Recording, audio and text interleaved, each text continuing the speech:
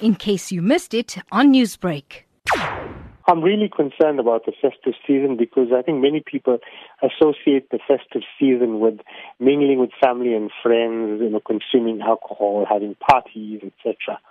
All of those factors contribute to spread of the virus. So it's really important that people enjoy the festive season without necessarily mingling with the crowds of people, because that's actually going to spread the virus much faster than the first wave. We can actually have a much bigger wave the second time round, simply because of the Christmas period. And this is clearly not theoretical. I think Europe has experienced that over the summer vacation. I think people partied and were mingling without masks and social distancing and sanitizing. And so now the waves in many countries are much higher the second time around than they were in the first time. So I think it's a lesson for all of us as to how we need to behave during this festive period.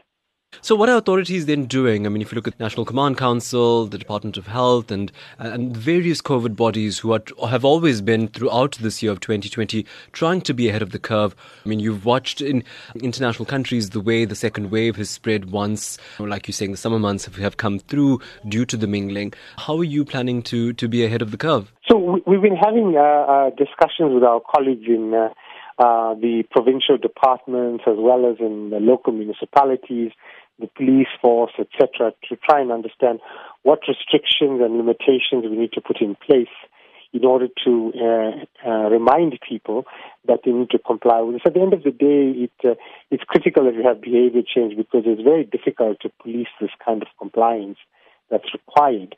But we're also debating other restrictions that we may have to bring into place if we see the trend continuing. You would notice that we were hovering around 1,000 to 2,000 cases a day.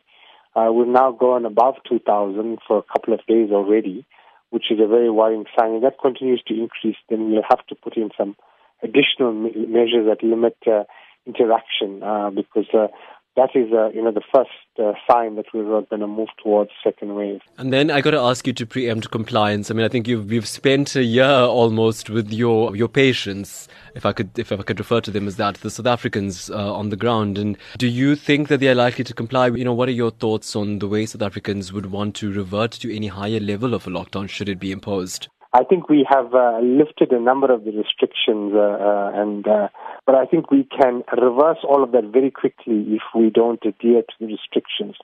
So I think my message to them is they understand what they need to do. They need to be very conscious about it and constantly do it. Because if they don't, I think we will pay the price for that.